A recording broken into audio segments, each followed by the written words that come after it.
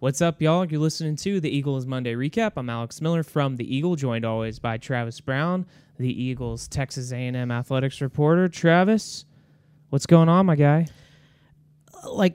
I'm so glad that the colder temperatures are here, but the allergies are crazy. Like Owen Buchanan from Texacs couldn't even talk today in the press conference. I got the sinus. I don't know. Maybe I want 100-degree weather back. I don't know. I can't decide. What do you think? I don't know about that, but I think there are some things the Aggies wish they could have back from Saturday's loss against Alabama. You know, Travis, we talked at length after the game on Saturday just about some of the missed opportunities that A&M had and, you know, the way things went, especially in the second half. You know, looking back at it, you know, it was clear that Alabama dominated in two areas, really in the pass rush and really in specifically exposing A&M's pass defense. Today, we heard a couple updates about a couple of guys that people have really been asking some questions about. Where have these guys been? Yeah, well, to reset that a little bit, you know, we talked with Bryce Anderson after the game on Saturday, and he said that they knew that Alabama was going to beat them offensively one or two ways. They either were going to establish the run or they were going to take shots downfield. A&M's run defense has been stellar all season, and it continued to be on Saturday. But they were able to get shots downfield, especially to Jermaine Burton, who just lit them up for almost 200 yards and 2 touchdowns.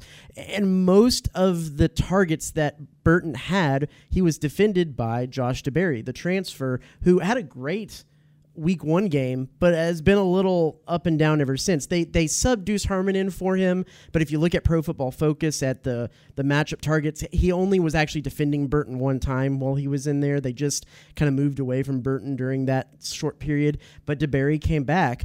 And if you also want to look at Pro Football Focus too, Jimbo Fisher's, one of the things that they said was that one reasons why they kept him in the second half was they went a little bit more zone to give him, to take the pressure off of him. Well, actually, the majority of the yards and catches that Burton had against DeBerry were in zone coverage, according to Pro Football Focus. So that doesn't quite mesh. All that to be said, that left a big question mark on what's happened with Tony Grimes, the North Carolina transfer, who was supposed to be one of the big portal gets for the Aggies this year, plays cornerback. DeBerry actually played nickel most of the time at Boston College and has moved over to cornerback here.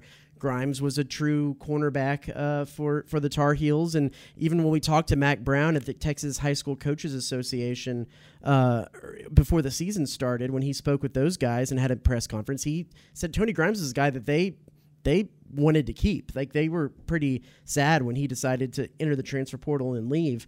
Jimbo Fisher said today that he's had a lower body injury that just has continually flared up, and when it was one step forward, it seemed then it was 2 steps back, and just hasn't been able to be in practice consistently enough to be able to earn any playing time. And so that's where the situation is with Grimes. And then you also mentioned the pass rush.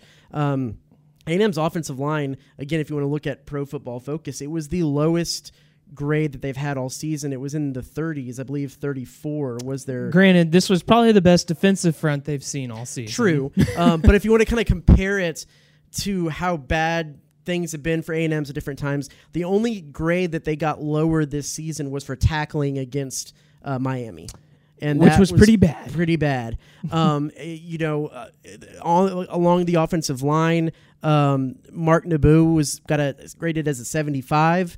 Everybody else wasn't below a 55, I believe. Trazian was a 55.4, and that all goes all the way down to Chase Besantis, who I believe graded as either was a 17 or a 19. It was in the teens. He allowed 6 pressures.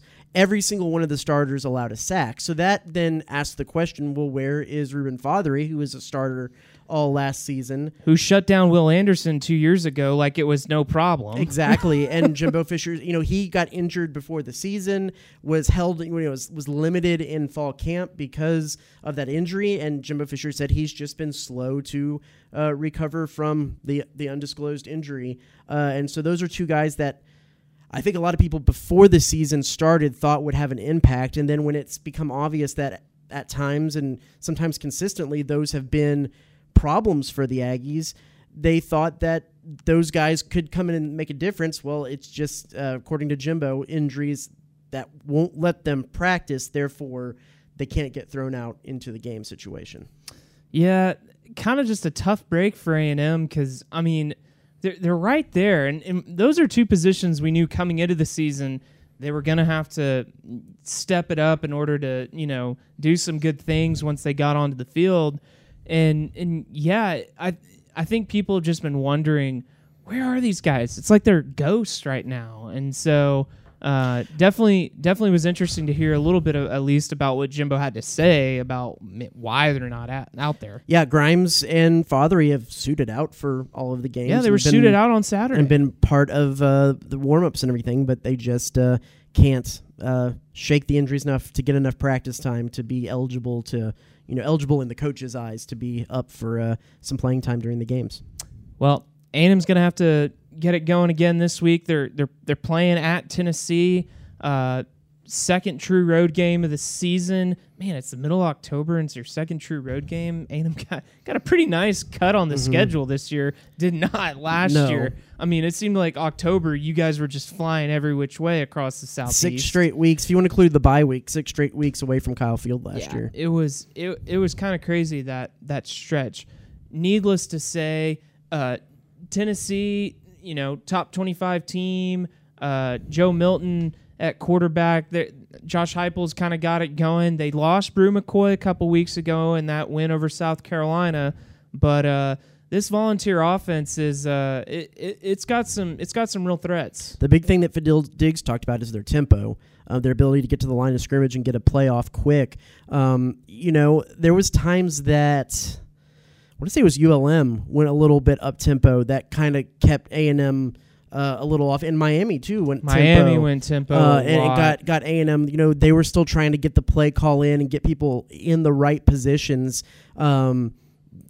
before the ball was snapped. And so that'll be interesting to see how they've moved on and if that at all negates the pass rush or their ability to bring different guys from different positions. Because if they don't have that, they're going to be really in trouble because the pass rush has been the saving grace for the defensive secondary in the games that they've won so far this year. And I don't think that defensive secondary is getting any faster. Jimbo Fisher does make a point there too, though, that, if the guy has forever to throw the ball, you can only defend someone in the secondary for so long. That's just, Well, Tennessee's got a pretty good offensive line. Yes. And so that's going to be an interesting matchup to look up as well. The other thing, too, that is interesting that, Jimbo Fisher is very rare to throw a quarterback under the bus. He's going to defend his quarterback, and usually even when they make a mistake, it's a line of something to the extent of they made that mistake, but when they came back, they told me exactly why the mistake was made, and so I trust that they can move on and get better. He didn't mention his name, and he didn't actually even talk about the quarterback, but he did talk for a little bit about holding on to the ball for too long, and that was one of the reasons why Alabama's pass rush was able to have some of the success they were against A&M's pass blocking and against Max Johnson. It is an interesting offense. It's a complicated, there are aspects some in motion, some in personnel that are different with Bobby Petrino, but it does appear like the reads, the progressions are pretty similar to the complexities of Jimbo Fisher's. Like Connor Wigman's a good quarterback. He was able to work through that. It looks like at times Max Johnson, especially against a pretty decent secondary, is having some trouble working through those progressions quickly enough. I know if you want to look online, there's some conspiracy theories about him only staring down his brother. I don't think that's the case. But I think that dumb. His brother being the tight end is usually that lowest check down, tight end or wide receiver, running back. They had the running back in blocking a decent amount of times this game. And so it naturally, that check down, that security blanket to try to just get it out is going to be his brother. Well, and Saturday, it looked like Jimbo's offense. A lot of bootlegs, a lot of crossing routes over 10 to 20 yard range.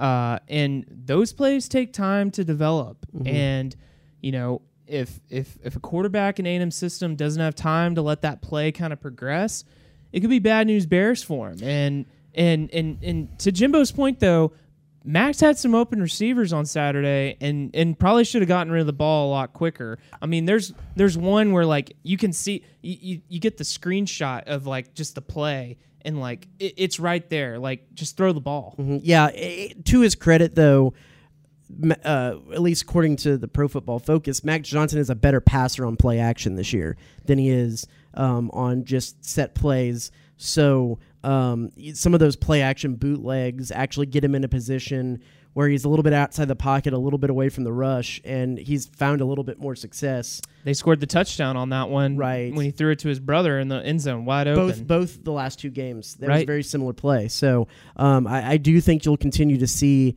a lot of the play action because they find a lot of success off of that. Even surprisingly, with how little they've been able to run the ball effectively, the play action still works pretty well. Yeah, and to Alabama's credit, they did an excellent job snuffing out those play actions in the first half. I mean, think about when they went for it on fourth down. Right. And part of that was A&M kind of busted the play, it sounded like, but also Alabama just blew it up. I mean, Jake Johnson was covered from the start. Even if A&M hadn't messed up, I think Alabama had that one covered and probably would have stopped A&M short of the line to gain. Yeah, there's having some issues again, and I didn't get to go back around, but it's what Layden Robinson was talking about a little bit. They're having issues, and if you want a little bit more shameless plug information on this, go back and watch our first week of the quarterback room with Nick Starkel, because he talked about this a lot. When Great you're talking stuff, about by the way. your slide protections, if they twist, and I'm kind of paraphrasing what Nick said on this, if the defensive line twists or they stunt a linebacker around the outside, it's the offensive line's job to call out that free guy and bump the guy next to him so everyone kind of slides over a man to pick up that free man who's coming through, and they're having some trouble in the communication of bumping everybody over. That's exactly what happened in the play where Connor Wigman got hurt and that guy ran free at him, is that they were trying to bump everybody over. Nick Starkel said, at least when he was playing here, that the call was go. If someone said go, that means you're sliding over one person to block and picking up the outside guy will pick up the free man.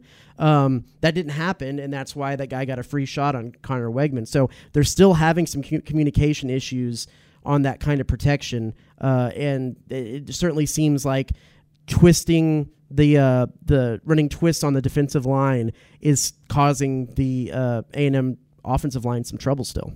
You know, you and a couple others asked Jimbo a little bit today about, decision making with timeouts and fourth downs, punting, field goals.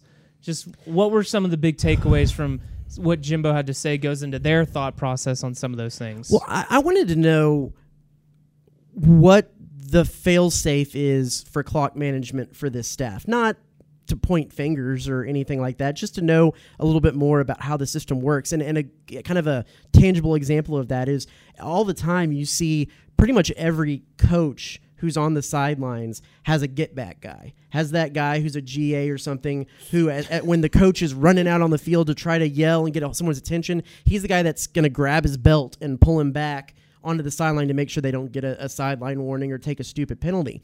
A lot of teams have a time management get-back guy. It's their job, and Jimbo Fisher did mention of them having kind of a matrix, a spreadsheet of different situations, different times where they're going to call things or go for things. Lane Kiffin, a lot of stories about how they have a book on the sideline that's just full of analytics. They basically have an entire game situation scripted to where they can say, okay, it's fourth down on this yard line and this time, here's the percentage chance, so we're going to go for it, or we're going to punt it, or whatever. They have those fail safes, and I wanted to know if they have that kind of guy, if it was a GA, if it was one of the assistants' jobs, if it was someone who's on a headset. What's that situation? He didn't really answer that straightforward, but what he did get into is kind of doubling down on his decision making at the end of the game, saying that he called a timeout before that last field goal because of two reasons. One, he said he felt like it would take his kickoff team about 25 seconds to get out there and get the kickoff, and that's 25 more seconds off the clock. You call a timeout, they have basically as much time as they need to get out there and set up, and it doesn't run any more time off the clock. Secondly, the last time he ran the field goal unit out there and it was in a live ball situation, they had a kicked blocked. So he felt like giving them the time to set up, get the right personnel out there, that would be advantageous to them because they needed those points. And they had to score. They had to score. But that being said, you talk a lot about your quarterbacks having to go back out after an interception and have that mentality of, let's move on. I don't necessarily think that burning a timeout there for the kickoff team at a college level should be able to run out there and get a chip shot pretty easily. And then he went in on Saturday to talk about, the reason he went for the onside kick with 2 minutes left is because they didn't have 3 timeouts, but the reason they didn't have 3 timeouts, it's just really circular reasoning. All that to be said, basically, he doubled down on his decision-making there and even went into a little bit of an odd conversation about how actually it was Alabama who had back clock management because they ended up running the pass play instead of taking a knee on first down, which I get. There's some of that in the ecosystem right now because of what happened in the Miami-Georgia Tech game with them liking to run the ball instead of taking a knee, fumbling. Georgia Tech, Haynes King comes back, throws a touchdown, Georgia Tech wins. But still, not a whole lot of answers necessarily on I mean, there is answers. The answers were they stand by what they did in that game. They stood by what they did, and it did not work out in the Aggies' favor. I mean, I'm curious. I know we talked a little bit on Saturday after the game, but you kind of are our anchor in that little post-game recap thing. But did you agree with some of that time management stuff late in the game? My biggest thing was that, once they ruled Ainias was out of bounds, because they had 3 minutes and 10 seconds at the 2-yard line, and it took them 2 minutes to run 3 plays. That's ridiculous. And I get it that, they had to replay, was it first or second down when the Moss touchdown got called back for the holding. So they ran 4 plays. But the bottom line is time was money right there. And it felt like A&M did not have a sense of urgency when urgency was of the utmost importance. They kind of just drug their feet, and it was the worst case scenario because in that situation, you have to get a touchdown. Because think about it, even if A&M had gotten the ball back with a minute, 10, and you probably have to go at least 80 yards, they would have had to have scored a touchdown. It's easier to just go and get the field goal because you don't have to go that far. So A&M certainly needed to get the touchdown. It didn't seem like they were really trying to get it going. I don't think I would have gone for it. I would have just kicked the field goal. But man, I think it was the sequence leading up to the field goal that got me the most because Jimbo's right. They had enough time to get it back. I probably would have kicked it deep, but I'm not the head coach. Here's what I say. I don't even think you need to use that timeout at all. I also think you need to kick it after the holding call on third down. Just go ahead and take the kick and take the 3 points because it's going to be a 2-score game anyway. You're going to have a touchdown or a field goal. At that point, you would rather have more time on the clock when you're going to need the longer field to have to go down. Just kick the field goal. Run your field goal team out there, kick the field goal on third down, and then kick it deep. The defense has proven that they're going to stop the run. Alabama is not going to throw the ball on any other down except third down. You have 3 timeouts still. You're going to stop them. Get the stop, get the ball back, and give your offense a chance to go score a touchdown in that situation. Because, too, when you're on the, what was it? They were on, the holding call pushed them back, but still you're on a shorter field. It's harder to play call for a touchdown pass on the shorter field. It's easier to defend. It's a better way to say a shorter field. You could bust a long touch. I mean, look back at the Miami-Georgia Tech game. It was it took 25 seconds to go, 85 yards, 75 yards? I think it was 75 yards. And the last play was a busted coverage. They got behind the defensive backs, threw a touchdown. That's ball game. I think you have better chances then. So, yeah, not a lot of answers. We know we've kicked the can down the road on this, but I don't like the play calling there. I don't like the play calling going for fourth down at the beginning. You take the points there. especially at just home. Get the lead. It just was. They did that 2 years ago. They went up 3-0 after the first drive. Yeah, it was a strangely called game. You can't necessarily say at the end it was probably too conservative, but at the beginning it was a little too aggressive. It just, the pendulum swung too much, and it almost seemed like they were kind of flying by the seat of their pants more necessarily than having a good idea of, and that might go back to the Lane Kiffin analytics book. And I know Jimbo Fisher is not a huge analytics guy. I don't know. They wouldn't really answer the question on that today. So you're saying Jimbo should listen to Lane Kiffin on something? I'm not going to step into that bear trap. We'll just leave that one be. All right. I think that'll do it for us today. I was not trying to draw Travis off sides. But, hey, be sure to check theeagle.com for all of our coverage about A&M football, and we'll see you next week.